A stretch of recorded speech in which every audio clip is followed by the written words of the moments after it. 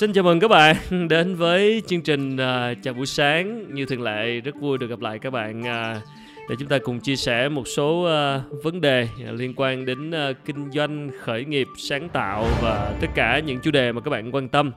Và ngày hôm nay thì chúng ta sẽ nói chuyện về chủ đề sách vở một tí.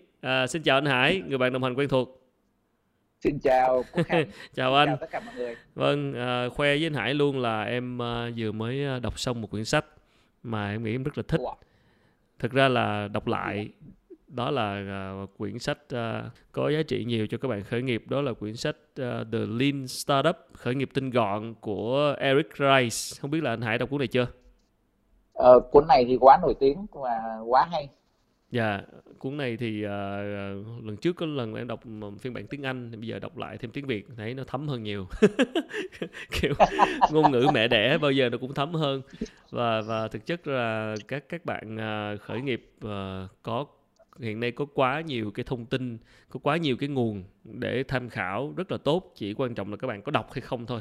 Thực sự là tất cả những cái giá trị và những cái bài học kinh nghiệm trên thế giới người ta đã đúc kết lại, và thực chất là nó cũng không chạy khỏi đâu ngoài những cái khái niệm như thế này. Và nếu chúng ta khởi nghiệp mà cứ dò đường mày mò mẫm này kia một cách tự phát thì rất là dễ thất bại, trong khi là những cái kiến thức, những cái trải nghiệm mà đã được đúc kết được từ rất nhiều năm trên thế giới rồi thì nó đã có sẵn, ăn thua là chúng ta có dành thời gian đó hay không thôi à. Đó là em nghĩ như vậy. Anh Hải nghĩ sao? Rất đúng Quốc Khánh. Hiện giờ là sách ở Việt Nam là đã được dịch rất nhiều sách hay Dạ. và sách khá là mới trên thế giới. Dạ. Ờ, có những cuốn mới ra 1 năm đến 2 năm trên thế giới là đã có mặt ở Việt Nam bản dịch rồi. Thì điều này là một sự nỗ lực rất lớn ở các công ty sách như Alpha Books, Thái Hà, Phương Nam, Trẻ. Họ đang làm rất nỗ lực, chúng ta phải ghi nhận cái công sức của họ. Nhưng dường như là giống như cô Khánh vừa nói là rất nhiều người đang làm kinh doanh, đang quản lý, đang khởi nghiệp, nhưng mà chúng ta không hề đọc sách, và chúng ta có thể là có đọc nhưng mà chúng ta lại không lọc ra được những cái bài học mà tác giả đã nêu, thành ra chúng ta không khai thác được cái giá trị của sách. Có phải vì những quyển sách của nước ngoài thì họ có cảm giác như là họ sẽ không áp dụng được ở thị trường Việt Nam hay không? Có phải là lý do khiến họ đọc sách mà họ không áp dụng được nhiều hay không?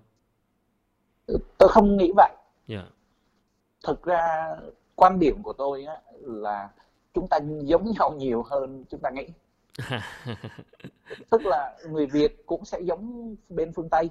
Nhưng dĩ nhiên sẽ có cái phần khác nhau. Nhưng mà cái phần khác nhau nó nhỏ thôi. Mà cái phần giống nhau thì nó sẽ lớn. Chúng ta cũng mắc sai lầm, chúng ta cũng nóng nảy, chúng ta cũng vội vã, chúng ta cũng quên, chúng ta cũng có những cái cảm xúc giống nhau. Thì cái phần mà cái chúng ta cần học là sự giống nhau nó chiếm đến 70-80%, thì chúng ta không học. Mà chúng ta đổ tại rằng là cái sách đó là nó từ nước ngoài, nó không có xài được đâu. Đồng ý nó có cái phần khác biệt. Sách về quản lý kinh doanh hiện giờ có thể tạm chia làm 3 cái nhóm, 3 cái hướng đi. Hướng thứ nhất là những cái doanh nghiệp họ dùng đã lớn rồi, thì họ chia sẻ những cái quan điểm, những cái kiến thức, những bài học về quản lý một cái doanh nghiệp lớn. Thì những cái doanh nghiệp nhỏ 10 người, 20 người thì không ứng dụng nổi. Và khi không ứng dụng nổi thì chúng ta không đọc về nó.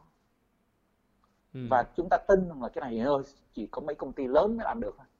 Nhưng mà chúng ta không hình dung được là chúng ta phải xây cái căn nhà mình, cái doanh nghiệp của mình nó đi về cái hướng như vậy. Thành ra nếu không có hình dung thì đến đời nào mà chúng ta mới xây được. Cái hướng thứ hai là hướng về các cái cuốn sách về startup. Thì ở Việt Nam mình dịch cái chữ startup là khởi nghiệp, nó gây một cái sự lẫn lộn. Vì sao? Ở nước ngoài vì sao anh? Nó tách ra làm 2 khái niệm. Một là startup, 2 là start a business. Ok. Thì tôi thì tôi dùng cái chữ startup theo cái nghĩa tức là tạo ra một doanh nghiệp đột phá. Rồi, cái này thì em đồng quan điểm với anh, tức là thực ra cái chữ startup tại Việt Nam là cũng đã một thời gian tranh cãi rất nhiều về khái niệm này. Tức là bởi vì là chính vì cái gần đây trong khoảng 5-10 năm trở lại đây, một số cái doanh nghiệp công nghệ mới họ xuất hiện và cái chữ startup này nó được nhắc đến nhiều hơn. Cho nên là người ta cứ vô hình chung phương tiện truyền thông người ta nhắc tới việc khởi nghiệp là người ta dùng chữ startup. Nhưng mà rõ ràng khởi nghiệp mà nó có nhiều loại, nó có cái dạng mà như anh nói là start a business, tức là mở một công ty, một cái doanh nghiệp làm một sản phẩm dịch vụ nào đó. Còn cái dạng mà startup lại là một cái dạng mà cũng là mở một công ty nhưng mà với một cái ý tưởng, một cái sản phẩm là có thể tăng trưởng rất là nhanh và có cái kiểu là đột phá, đúng không anh? Đúng rồi. Yeah. Thì chúng ta nên phân biệt ra ba nhóm sách, ba nhóm, nếu mà nói về sách kinh doanh và quản lý thì nó là ba cái hướng. Thế thì ví dụ như là anh Quốc Khánh, anh mở một cái doanh nghiệp về media, về truyền thông. Đúng rồi. Thì ở đây anh Quốc Khánh đang làm cái việc là start a business, mở một doanh nghiệp. Điều đó là chắc chắn. Công ty em đang làm là một doanh nghiệp rất là bình thường, một doanh nghiệp vừa và nhỏ, SME. Hoàn toàn đối với em không hề có một cái tính chất nào về startup cả, bởi vì là ý tưởng nó không phải là cái gì mới hết. Chính xác. Yeah. Thế thì ở đây á, nhưng mà anh Quốc Khánh có thể mượn một số ý tưởng của bên startup để nhìn lại, chiêm nghiệm lại cái mô hình, cái cách hoạt động của mình được không? Được chứ. Tại sao không, đúng không? Dạ. Ví dụ như cái cuốn mà Lean Startup á, khởi nghiệp tinh gọn. Như anh Quốc Khánh vừa chia sẻ là cái cuốn này đối với Quốc Khánh là rất hay. Thì rõ ràng cái giá trị ở trong cuốn sách này là đối với Quốc Khánh là chúng ta có những cái giá trị mà chúng ta chiêm nghiệm lại, chúng ta có thể dùng cái góc nhìn này, mặc dù là nó được viết ra dành cho các cái doanh nghiệp startup, doanh nghiệp công nghệ phát triển gọi là đột phá khổng lồ. Nhưng mà mình có thể ứng dụng cho cái doanh nghiệp của mình một phần nào đó được không? Em nghĩ là được, không có vấn đề gì. Tại để cho nó phát triển và tăng trưởng là những vấn đề về thị trường, về nguồn nhân lực, về cách phát triển sản phẩm. Em nghĩ là hoàn toàn có thể có gì đó để áp dụng được. Ví dụ như là cái mà Quốc Khánh vừa nhắc đến đó, là phát triển sản phẩm. Một cái doanh nghiệp của chúng ta là cần tạo ra những cái sản phẩm mới, tạo ra những cái dịch vụ mới, tạo ra những cái trải nghiệm mới, giống như chúng ta đang trải nghiệm với nhau, là một cái trải nghiệm mới đối với hai chúng ta, đúng không ạ? Chính xác. Cái show này cũng là một startup đây. Cũng không hẳn. Tức là podcast thì người ta làm rất nhiều rồi, nhưng mà đối với cá nhân của tôi thì thực sự là cũng là mới. Đó. Và với tôi cũng là mới, và chúng ta đang thực ra là đây là một cái startup. Thì chúng ta nhìn nó là một cái business. Chúng ta chưa kinh doanh từ nó, nhưng mà chúng ta đang sử dụng một số kiến thức, một số kỹ thuật, một số khái niệm từ startup rồi. Đúng rồi. Ví dụ như là chẳng hạn như là chúng ta đang start cái này á, mà không hề tốn phí, hoặc là phí cực nhỏ đến mức là không đáng kể. Chỉ là thời gian thôi. Đó, thời gian và cái công sức của hai anh em mình. Và nó rất là vui. Như vậy và thì đây là quan điểm. Anh nói đi. Và đây là cái quan điểm của tôi về startup, về mở một doanh nghiệp, start a business, hoặc là kể cả là một tập đoàn, là chúng ta nên xây dựng những doanh nghiệp mà người ta làm hoặc là người ta mua sản phẩm dịch vụ á, mà người ta vui. Theo anh, cái này hỏi thêm một cái tò mò thôi. Tức là anh chắc chắn là tôi biết anh là một người đọc sách rất nhiều, đó là sự thật. Các bạn thính giả nếu có dịp ghé nhà anh Hải thì sẽ thấy được chứng thực điều tôi nói. Nhà anh Hải là một kho tàng, một cái thư viện, coi như là một cái phòng với một cái giá sách cực kỳ khủng khiếp. Và thực sự là nhìn choáng ngợp, và rất nhiều những quyển sách hay. Tôi biết anh Hải đọc rất nhiều và nghiên cứu rất nhiều. Tôi muốn hỏi ở đây là doanh nhân, các bạn doanh nhân, các bạn chủ doanh nghiệp tại Việt Nam, anh Hải đứng lớp dạy họ cũng rất là nhiều, đã tiếp xúc cũng rất là nhiều các bạn. có ngoài cái chuyện mà một phần là do nghĩ là sách nước ngoài thì đọc thì cũng bổ tham khảo thôi, chứ cũng đôi khi là thị trường Việt Nam thì có nhiều cái nó rất là kiểu theo địa phương, nhưng mà cái lý do mà khiến người ta ít ngại lười đọc sách, hoặc là những cái gì mà người ta chia sẻ với anh, theo anh vì sao người ta lại lười đọc sách, những cái người kinh doanh? Người ta chưa đọc sách chứ không phải là người ta lười. Không, em xin đặt lại câu hỏi. Người ta ít đọc sách bởi vì là không có nhiều sách hay là bởi vì bản thân họ lười là nhiều hơn? Theo tôi có mấy vấn đề lớn. Thứ nhất là họ chưa biết là họ đọc được đó, thì có lợi ích ngay lập tức hay không. Ok, đó. Ví dụ như bây giờ nếu tôi nói với anh Quốc Khánh là bây giờ tôi đưa cho anh Quốc Khánh một cuốn sách mà anh đọc xong anh sẽ kiếm được 1 tỷ Việt Nam đồng, anh đọc liền không? Em sẽ cảm thấy có động lực hơn tí. Tôi tin rằng là lúc đó trong vòng 3 ngày anh Khánh có thể đọc xong cuốn đó. Dạ, tức là nó tạo, tự nhiên nó tạo cho mình cái động lực, đúng không? Cái này anh nói cũng có lý. Tức là nếu mà anh bảo là đưa em một cái quyển sách, một dạng bí kíp mà bảo là em sẽ đầu tư chứng khoán, đảm bảo là sẽ có lời nhiều, kiểu vậy. Và đây là cuốn sách mà khiến cho rất là nhiều nhà đầu tư kiếm được rất là nhiều tiền rồi, thì tất nhiên cái động lực cho em đọc cái cuốn này nó sẽ nhiều hơn là cái chuyện là đưa không, đúng không? Dạ, đúng vậy. Ý tôi thì muốn làm rõ cái chỗ này một chút xíu. Tức là ví dụ như dùng cái ví dụ của anh Quốc Khánh vừa nêu là một cái cuốn sách về đầu tư chứng khoán đi. Thì cái người đọc, cái người mà chúng ta hãy phân biệt đây là, hãy coi sách giống như một cái sản phẩm, và cái người mua cái cuốn sách đó là người sử dụng sản phẩm đó. Thì với cái góc nhìn như vậy thì họ mua xong cuốn sách họ có giàu liền không? Không giàu liền, bởi vì phải cần thời gian để ứng dụng, để thực hành, đúng không? Chính xác, và đấy là vấn đề. Họ không thấy cái lợi ích liền. Họ tin là có lợi ích không? Có. Nhưng mà cái lợi ích đó không có liền. Và vì cái hàng ngày anh Quốc Khánh cũng làm chủ doanh nghiệp, anh Quốc Khánh cũng làm quản lý ở một số công ty trước đây, thì anh Quốc Khánh cũng nhìn thấy được rằng là chúng ta có rất nhiều việc trước mắt. Chúng ta bị ngập lụt với việc trước mắt. Và chúng ta ok, đọc cuốn sách này hả? Thôi mai mình sẽ đọc mà. Nó cũng giống như là ngày mai mình đi tập thể dục. Tức là hàng ngày mình bị cuốn vào cái daily, cái hàng ngày, cái sự vụ, cái công việc hàng ngày phải giải quyết. Còn đọc sách thì nó phải có thời gian nghiền ngẫm và ứng dụng. Chính xác. Thì chúng ta có, thứ nhất là chúng ta né tránh cái việc mà chúng ta tin là khó. Đọc sách chúng ta tin là khó. Đọc xong rồi không có xài được liền. Phải rèn luyện. Phải đọc chiêm nghiệm, phải luyện tập, phải quan sát, phải làm đủ mọi thứ. Rất nhiều thứ phải đi theo. Thành ra trong lòng chúng ta tin là nó tốt.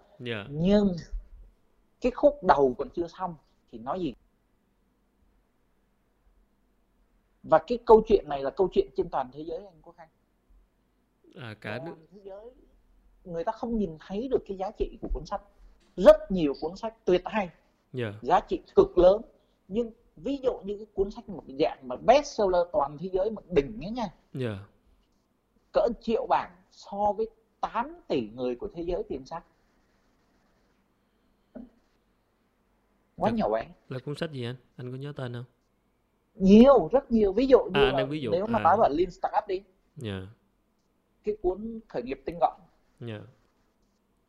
Hiện giờ cả thế giới tôi không có con số, nhưng tôi ước chừng nó cũng chỉ cỡ 1 triệu bảng.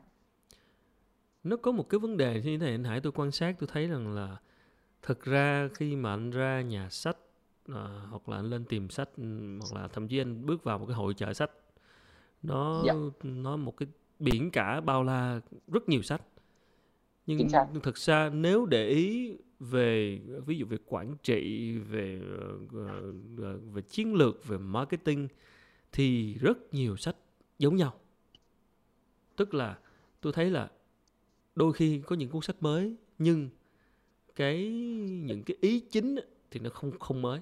Nó đã từng được đề cập trước đây trong những cuốn sách đã cũ.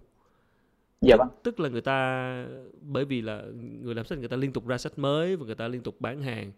Nhưng mà thực sự nếu mà nói về mặt nền tảng căn bản, đôi khi anh chỉ cần đọc một vài quyển kinh điển thôi. Dạ vâng. Chính vì vậy cho nên là khi mà, tức là người ta lười đọc sách, nhiều khi một phần là người ta không biết đọc cái gì.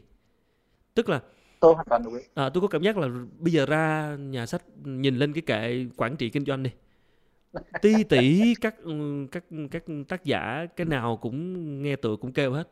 Và chính vì người ta có quá nhiều sự lựa chọn nên người ta đã không biết lựa chọn cái gì. Dạ vâng.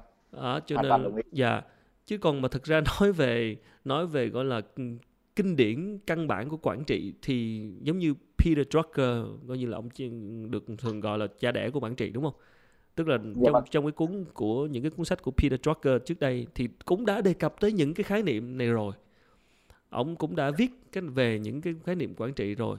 Thì tất nhiên có thể về sau 20 năm sau, 30 năm sau nó sẽ có những cái thay đổi, bởi vì là do chúng ta trong kỷ nguyên thông tin, chúng ta trong kỷ nguyên của mạng xã hội, chúng ta trong cái kỷ nguyên của internet thì có một số cái nó bổ sung thêm, nhưng về mặt gọi là nền tảng, gọi là kinh điển á, thì nó không thay đổi. Cho nên là thực sự mà nói là đôi khi quá nhiều sách này khiến người ta lại không biết chọn cái gì, quá nhiều sự lựa chọn khiến người ta không hạnh phúc. Anh Hải nghĩ sao về cái ý này? Tôi đồng ý với anh Quốc Khánh một nửa. Dạ. Tức là có quá nhiều sự lựa chọn. Nếu anh Quốc Khánh chắc chắn là cũng đi nước ngoài rồi. Thì nếu mà ra cái tiệm sách nước ngoài hoặc anh Quốc Khánh lên Amazon.com .com tôi rất thường mua sách điện tử Kindle của Amazon. Dạ vâng. Thì khi chúng ta search ở bên nước ngoài, tìm kiếm bên nước ngoài thì chúng ta thấy rõ là lượng sách ở bên nước ngoài nó gấp chắc vài ngàn lần. Cái đó thì không có gì bàn cãi rồi, liên tục có sách mới. Thế thì nếu mà ở nước ngoài thì cái sự lựa chọn còn lớn hơn Việt Nam rất là nhiều. Nhưng mà ở nước ngoài người ta đọc sách nhiều hơn Việt Nam rất nhiều. Okay. Và cái vấn đề của chúng ta là kể cả những cuốn kinh điển chúng ta cũng không đọc. Thì đấy, ý tôi ở đây đó là cái việc là nếu mà anh đổ thừa bởi vì không có nhiều thời gian để đọc nhiều sách thì anh hoàn toàn có thể chọn ra một vài cuốn kinh điển và anh đọc những cuốn kinh điển đó một cách sâu là đủ, chứ không phải là anh đổ thừa là bởi vì không có thời gian để đọc nhiều sách. Chúng ta đang đổ thừa. Chúng ta đang đổ thừa là chúng ta không có thời gian. Chúng ta đang đổ thừa là cái cuốn sách này nó không có lợi ích. Bởi vì đồng ý là cái lợi ích của cuốn sách là lợi ích của tương lai. Nhưng nếu mà chúng ta không đầu tư ngay trong hiện tại thì tương lai của chúng ta cũng sẽ giống như ngày hôm nay thôi.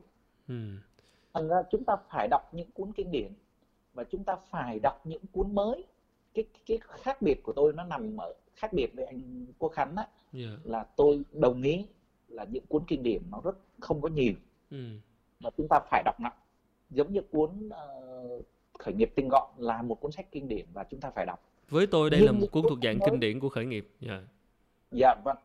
Nhưng mà hiện giờ những cái góc nhìn mới về do cái thế giới nó thay đổi rất là nhanh.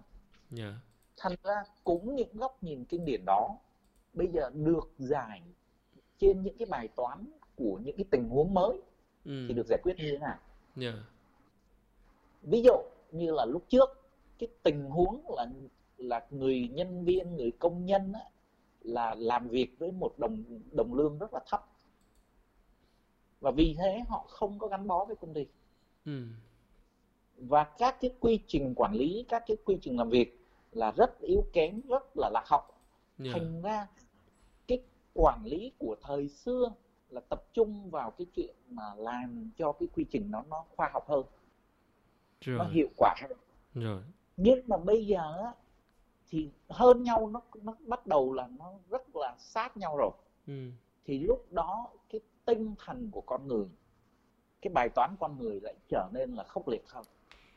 Rồi, cái đó thì tôi cũng đã đồng ý rồi, tức là do thay đổi về thời thế, về cách quản trị, về cái sự phát triển của internet, thì rõ ràng là nó sẽ có những cái điều chỉnh về quan hệ con người với nhau, về trình độ nhân lực, về toàn cầu hóa. Tất cả những cái đó nó đều liên quan, nó đều bổ sung cho những cái lý thuyết, những cái trải nghiệm, những cái practice, những cái thuộc hạng là chân lý kinh điển của các chủ đề liên quan đến kinh doanh, thì chắc chắn nó sẽ có thay đổi đó.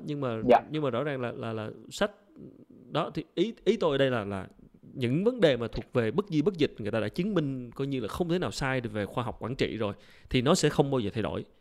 Nó chỉ có là chúng ta ứng dụng nó trong kỷ nguyên số là như thế nào, ví dụ như vậy. Nhưng mà ý là mình phải nắm được cái nền tảng căn bản, thì khi mà mình triển khai lên, khi mình triển khai lên thì nó mới ổn được. Mà khi mình đã mất giống như mình đã mất căn bản rồi, đúng không? Anh đã mất căn bản rồi thì bây giờ bắt anh phát triển, anh làm nâng cao thì anh gãy liền. Ở đây á là mình dùng chữ cho nó chính xác hơn chút xíu nữa là gì anh? Là chúng ta không có căn bản chứ không phải là mất căn bản. Ok, thôi bây giờ là tiếp tục tôi muốn nói về cái chuyện sách này, tức là tôi cũng đồng tình là cái chuyện thực tế kinh doanh ở Việt Nam nó quá khác so với nước ngoài. Tức là cái gọi là những cái về con người, về hệ thống, về văn hóa, về hành vi, nó gần như là nó không có một cái gì đó. Ví dụ như là anh đọc một cuốn sách về bán hàng ở Mỹ đi, tôi ví dụ, đúng không? Kỹ năng bán hàng, kỹ năng sales ở Mỹ, một cái đất nước phát triển, nơi mà đó người bán hàng, rồi người tiêu dùng, rồi cái cách người ta vận hành trong cái văn hóa kinh doanh, nó có nhiều cái nó quá khác so với Việt Nam. Ý là khi mà lúc nãy anh Hải có nói là chúng ta đọc sách nước ngoài dịch về Việt Nam, chúng ta đọc sách nước ngoài thì tất nhiên về mặt con người chúng ta giống nhau nhiều hơn chúng ta tưởng. Chúng ta vẫn có thể học được một số cái nguyên lý, nhưng mà đến khi thực hành, cái đó là cái quan trọng. Bây giờ tôi nói cái chuyện thực hành nè. Như nãy anh Hải nói là ok, anh Hải đọc cuốn sách nó không có tác dụng liền, nó sẽ tác dụng trong tương lai. Thì cái tác dụng trong tương lai nó phụ thuộc vào chuyện anh thực hành nó tốt hay không. Thì đến khi anh thực hành á, thì gần như mọi thứ nó giống như người nói cho dân dã là nó trớt quớt á. Tức là ở Việt Nam á, là cái cách nhân viên, cái sự cái thái độ của nhân viên, cái sự trung thành của nhân viên đối với một doanh nghiệp, cái tâm thế của họ khi mình làm việc nó hoàn toàn nó khác so với nhân viên nước ngoài. Tôi nói ví dụ như vậy. Đó, thì khi mà anh quản trị, anh có những cái sách về quản trị con người, về cách đối đãi với tổ chức, về cách tạo động lực cho nhân viên, thì cái nguyên lý đó nó phải được phát triển trên một cái nền tảng về văn hóa, về cách ứng xử với nhau của một cái tình huống, một cái quốc gia nào đó như ở Mỹ chẳng hạn. Nó rất là khác so với chuyện là những cái văn hóa ở đây, cái cách mà nhân viên, con người ta ứng xử ở đây. Cho nên khi mà anh ứng dụng về, anh đọc cuốn sách của nước ngoài, anh ứng dụng về Việt Nam thì anh gặp vấn đề, anh thấy nó trớt quớt. Cho nên là đôi khi tôi cũng cảm thấy đồng cảm với những người khi nói rằng là tôi đọc sách thì tôi đọc tham khảo thôi, chứ đến khi mà tôi ứng dụng thì là coi như là phải theo địa phương, tức là theo những cái rất là đặc thù của Việt Nam và chỉ có làm mới hiểu được, chứ còn đọc sách thì không bao giờ, sách chỉ là lý thuyết. Ý tôi là như vậy. Thì có phải là mình đang bị thiếu những người làm kinh doanh ở Việt Nam, những người chủ doanh nghiệp Việt Nam? Ok, họ có thể lười đọc sách, nhưng về một mặt khác, chúng ta đang bị thiếu những quyển sách của những người Việt Nam viết, của những cái nguyên lý, những cái thực hành tại đất nước Việt Nam, trong môi trường Việt Nam. Chúng ta đang thiếu những cái đó hay không anh? Wow, cái này làm thành một chủ đề lớn nữa nha anh Quốc Khánh. Tại vì nó liên quan tới sách mà, mình phải phân tích tại sao người ta không đọc sách. Nó có nhiều lý do chứ không phải là cứ đổ là do cái người không đọc sách là người lười, người cảm thấy là không có tinh thần và muốn tàu tiến hay gì đó. Tức là mình phải phân tích nhiều mặt của vấn đề. Thì tôi đang nói cái mặt kia, cái mặt từ cái phía nguồn cung của sách đó. Anh Khánh đang nói đến một cái khoảng cách, một cái gap một cái khoảng cách giữa cái phần lý thuyết và cái phần thực hành. Bất kể một cái ngành nào cũng đều có khoảng cách này. Thì cái đó thì chắc chắn. Ví dụ như anh Khánh vừa nhắc đến là những cuốn sách kinh điển. Tức là những cái cuốn này là họ nêu những cái quan sát, những cái quy luật kinh điển. Tức là ở đâu cũng xài được, ngày nào cũng xài được. Đúng rồi. Thì mới gọi là kinh điển. Nhưng mà chúng ta không đọc và không thấm nó ở mức độ sâu sắc. Thấm ở đây có nghĩa là gì? Chúng ta phải làm rõ cái chỗ này. Thì tôi nêu một cái ví dụ mà chúng ta rất là quen thuộc. Không, nhưng sorry anh Hải, trước khi anh nói tới cái phần này thì anh có đồng ý với tôi là chúng ta thiếu những cuốn sách của người Việt Nam viết hay không? Hoàn toàn đồng ý chỗ này. Ok, rồi vậy thì anh nói tiếp. Tôi cũng đồng ý với chuyện tức là cái tình huống ở Việt Nam nó khác với nước ngoài, nhưng tôi chỉ đồng ý nó khác ở khoảng 20-30%. Và vấn đề ở chỗ là chúng ta không nhìn rõ được nó, bởi vì chúng ta thiếu cái hiểu về kinh điển kia. Những cái kinh điển là nó nói đến cái 7-80% những cái chung. Tức là thiếu căn bản đúng không? Tức là không có nền tảng căn bản đúng không? Và chúng ta thiếu cái luyện tập. Thiếu hai phần anh Quốc Khánh. Rồi. Phần 1 là chúng ta thiếu hiểu về lý thuyết, hiểu về những cái nền tảng. Phần 2 là chúng ta thiếu luyện tập để giải các bài toán thực tế. Và cái cuốn sách của Việt Nam là phải dắt được mọi người là đi từ cái nền tảng đó đến cái bài toán thực tế tại Việt Nam, để mọi người dễ nhìn thấy hơn. Chứ bản chất nó giống nhau anh Quốc Khánh. Thì đúng là về mặt cơ bản, về mặt nền tảng là giống nhau, nhưng khi mà ứng dụng vào thực tế ở Việt Nam thì chúng ta cần những cái ngòi bút, cần những cái góc nhìn của cái người mà đã trải nghiệm ở Việt Nam để họ diễn giải nó và họ ứng dụng nó. Thì chúng ta đang bị một cái gap, một cái khoảng cách như vậy. Cho nên là khi mà anh đọc, khi mà chúng ta đọc những cuốn sách của nước ngoài, chúng ta cảm thấy nó hay, nhưng mà đọc nhưng mà chúng ta đôi khi chúng ta chưa kịp nhìn thấy là nó thấy mình ở trong đó, thấy những cái gì diễn ra ở Việt Nam hàng ngày. Đó, cho nên là một phần anh nói là khi mà chúng ta đọc chúng ta không có cảm thấy liền, là một phần là do là có một cái khoảng cách về thực tế. Ở đây á, theo quan điểm của tôi á, nó đụng đến rất là nhiều vấn đề ở đây. Thứ nhất là mọi người có thấy động lực là nên đọc không? Thứ hai là cái cuốn sách đó chúng ta có nhìn thấy lợi ích của tương lai lẫn lợi ích của trước mắt hay không? Cái chuyện đọc là cái chuyện chắc chắn là bổ ích rồi. Nhưng vấn đề bây giờ là đọc như thế nào trong cái bối cảnh mà công việc bận rộn, không có nhiều thời gian, và đọc như thế nào cho hiệu quả và đọc như thế nào để áp dụng được. Thì tôi nghĩ nếu giải quyết được bài toán đó thì sẽ giải quyết được rất là nhiều chuyện. Chứ không chỉ là chăm cái việc là cổ vũ cái chuyện là cứ đọc sách đi, đọc nhiều đi, đọc không sâu, đọc nhiều theo số lượng mà không có chất lượng. Rồi đọc những cái cuốn đọc sai, đọc lệch hướng, tức là cái mình đáng lẽ cần phải đọc thì lại đọc những cái thể loại khác. Tức là trong cái bối cảnh, trong cái thế giới bận rộn mà chúng ta, đặc biệt là doanh nhân khởi nghiệp nữa, thì chúng ta rất là bận. Cho nên là có những người là tỏ ra bận thôi, cái đó tôi không nói, nhưng mà rõ ràng là bận. Nói chung là chúng ta bận, cho nên là đã bận rồi thì khi đã dành thời gian đọc sách thì chúng ta phải có cách nào đó để cho nó hiệu quả hơn, đúng không ạ?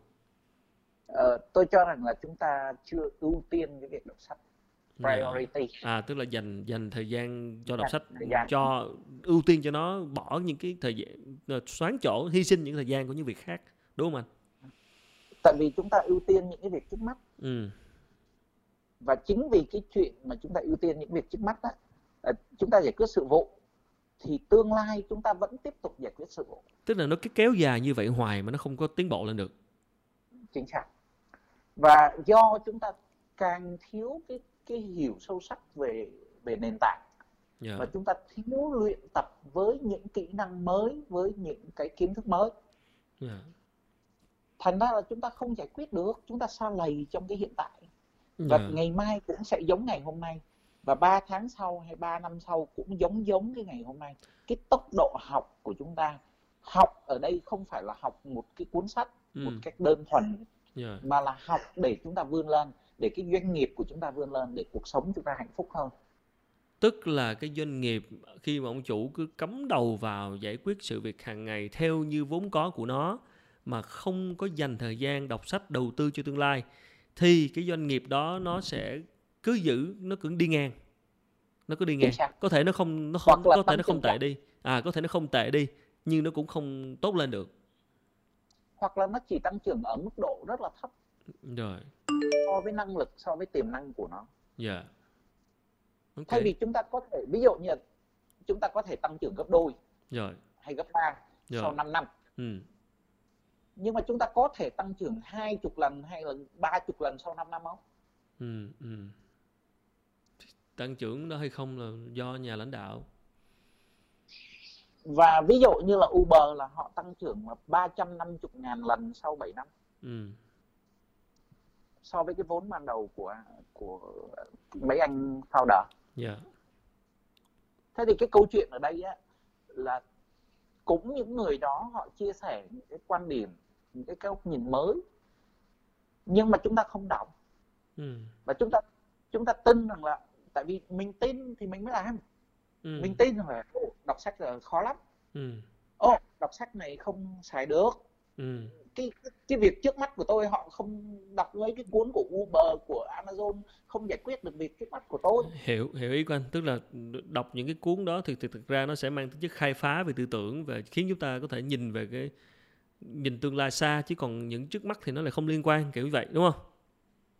Nó có sự liên quan, Ừ, anh Quốc Khánh, dạ, nhưng mà chúng ta không nhìn thấy được cái sự liên quan. dạ, Nó giống như là anh Quốc Khánh nhớ hồi xưa chúng ta học cấp 3 học toán đi, rồi, chúng ta nhìn cái định lý và chúng ta nhìn cái bài toán khi chúng ta có bài thi á, dạ. thì chúng ta nhìn bài toán, chúng ta có kết nối được từ cái định lý đó đến cái bài toán để chúng ta giải ra được không?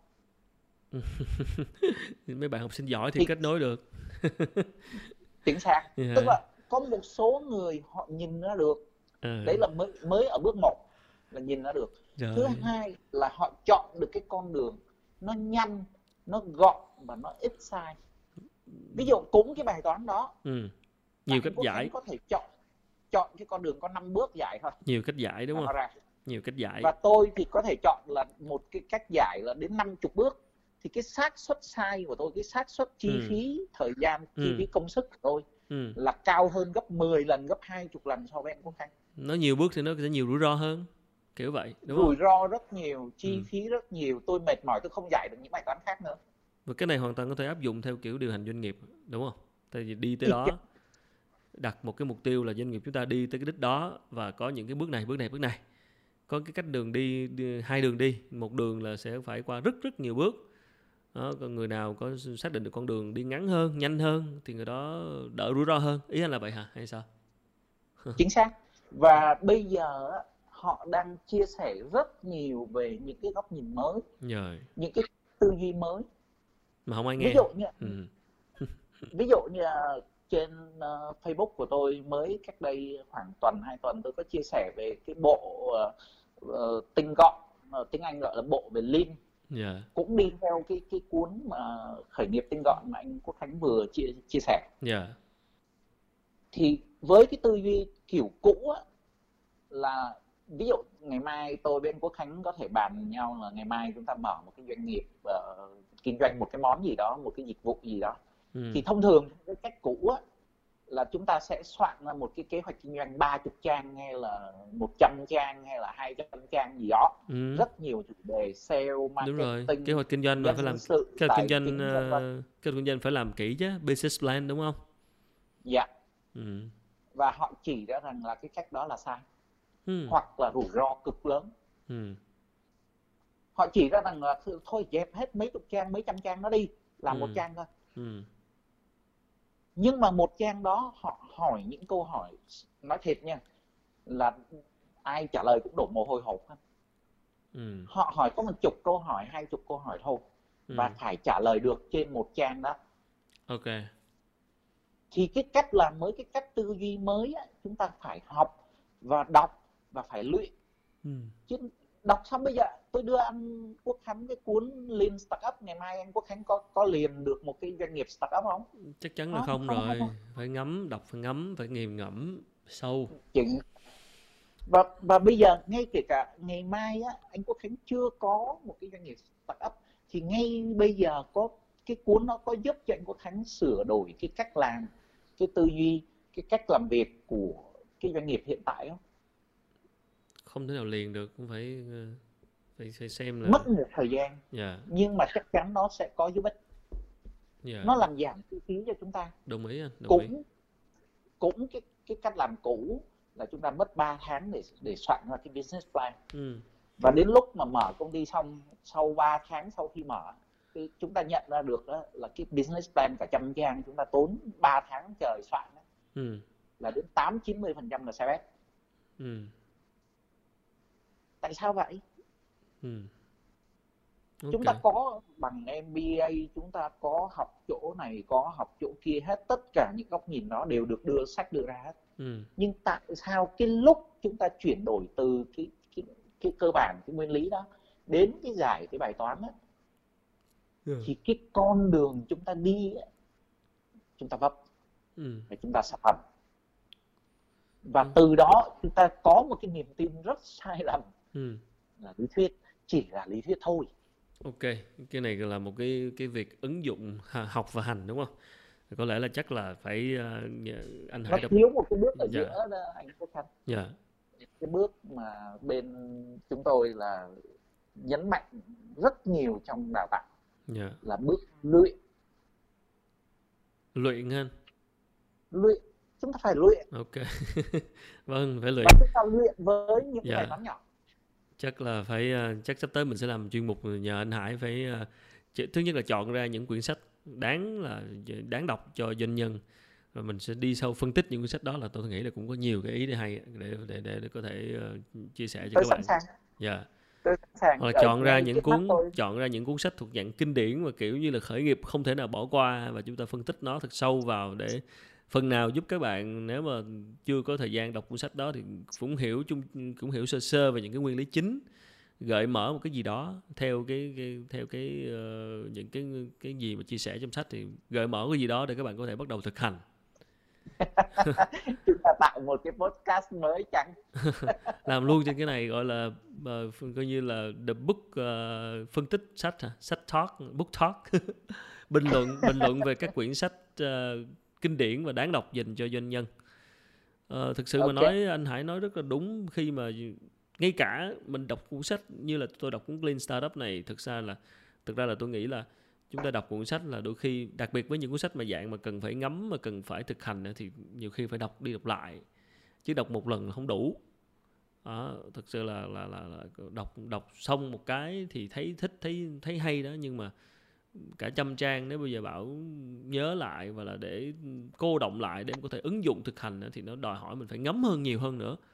Cho nên là một quyển sách như vậy là đọc phải ít nhất 2 lần, chứ còn mà tôi nghĩ đọc cuốn sách một lần là đọc những cuốn sách cho vui thôi, những cái cuốn dạng truyện này kia có thể ngôn tình, có thể đọc theo kiểu relax, giết thời gian thôi, chứ còn mà sách kinh doanh hoặc là sách mà dạng ứng dụng này thì chắc ta ít nhất phải đọc 2 lần thì mới ngấm được, chắc là như vậy. Và những cuốn mà kinh điển anh Quốc Khánh nhắc đến là 2 lần cũng chưa đủ đâu. Đấy, tôi nghĩ là phải đọc đi đọc lại, rồi còn ứng dụng, rồi ghi chú, rồi mày mò. Ghi chú. Chứ còn mà chia sẻ với nhau về những cái ghi chú đó, cái góc nhìn của mình. Ok. Nội một cuốn sách chúng ta lấy ví dụ như cuốn Lean Startup mà lúc nãy chúng ta nói, thì nội cái khái niệm khởi nghiệp tinh gọn này bây giờ mình đem ra mình bàn là cũng phải mấy chương trình mới xong, chứ không phải là một cái đâu. Đúng không? Đúng rồi. Không, trời ơi. Nội cái cuốn đó, cái tư duy của nó là mình nói chuyện 10 bữa không hết.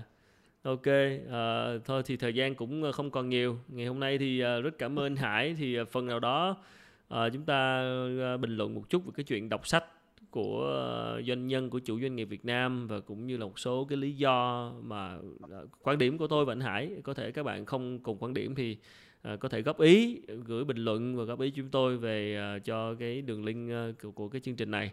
Rất là welcome, rất là chào đón các bạn tham gia vào cuộc thảo luận này.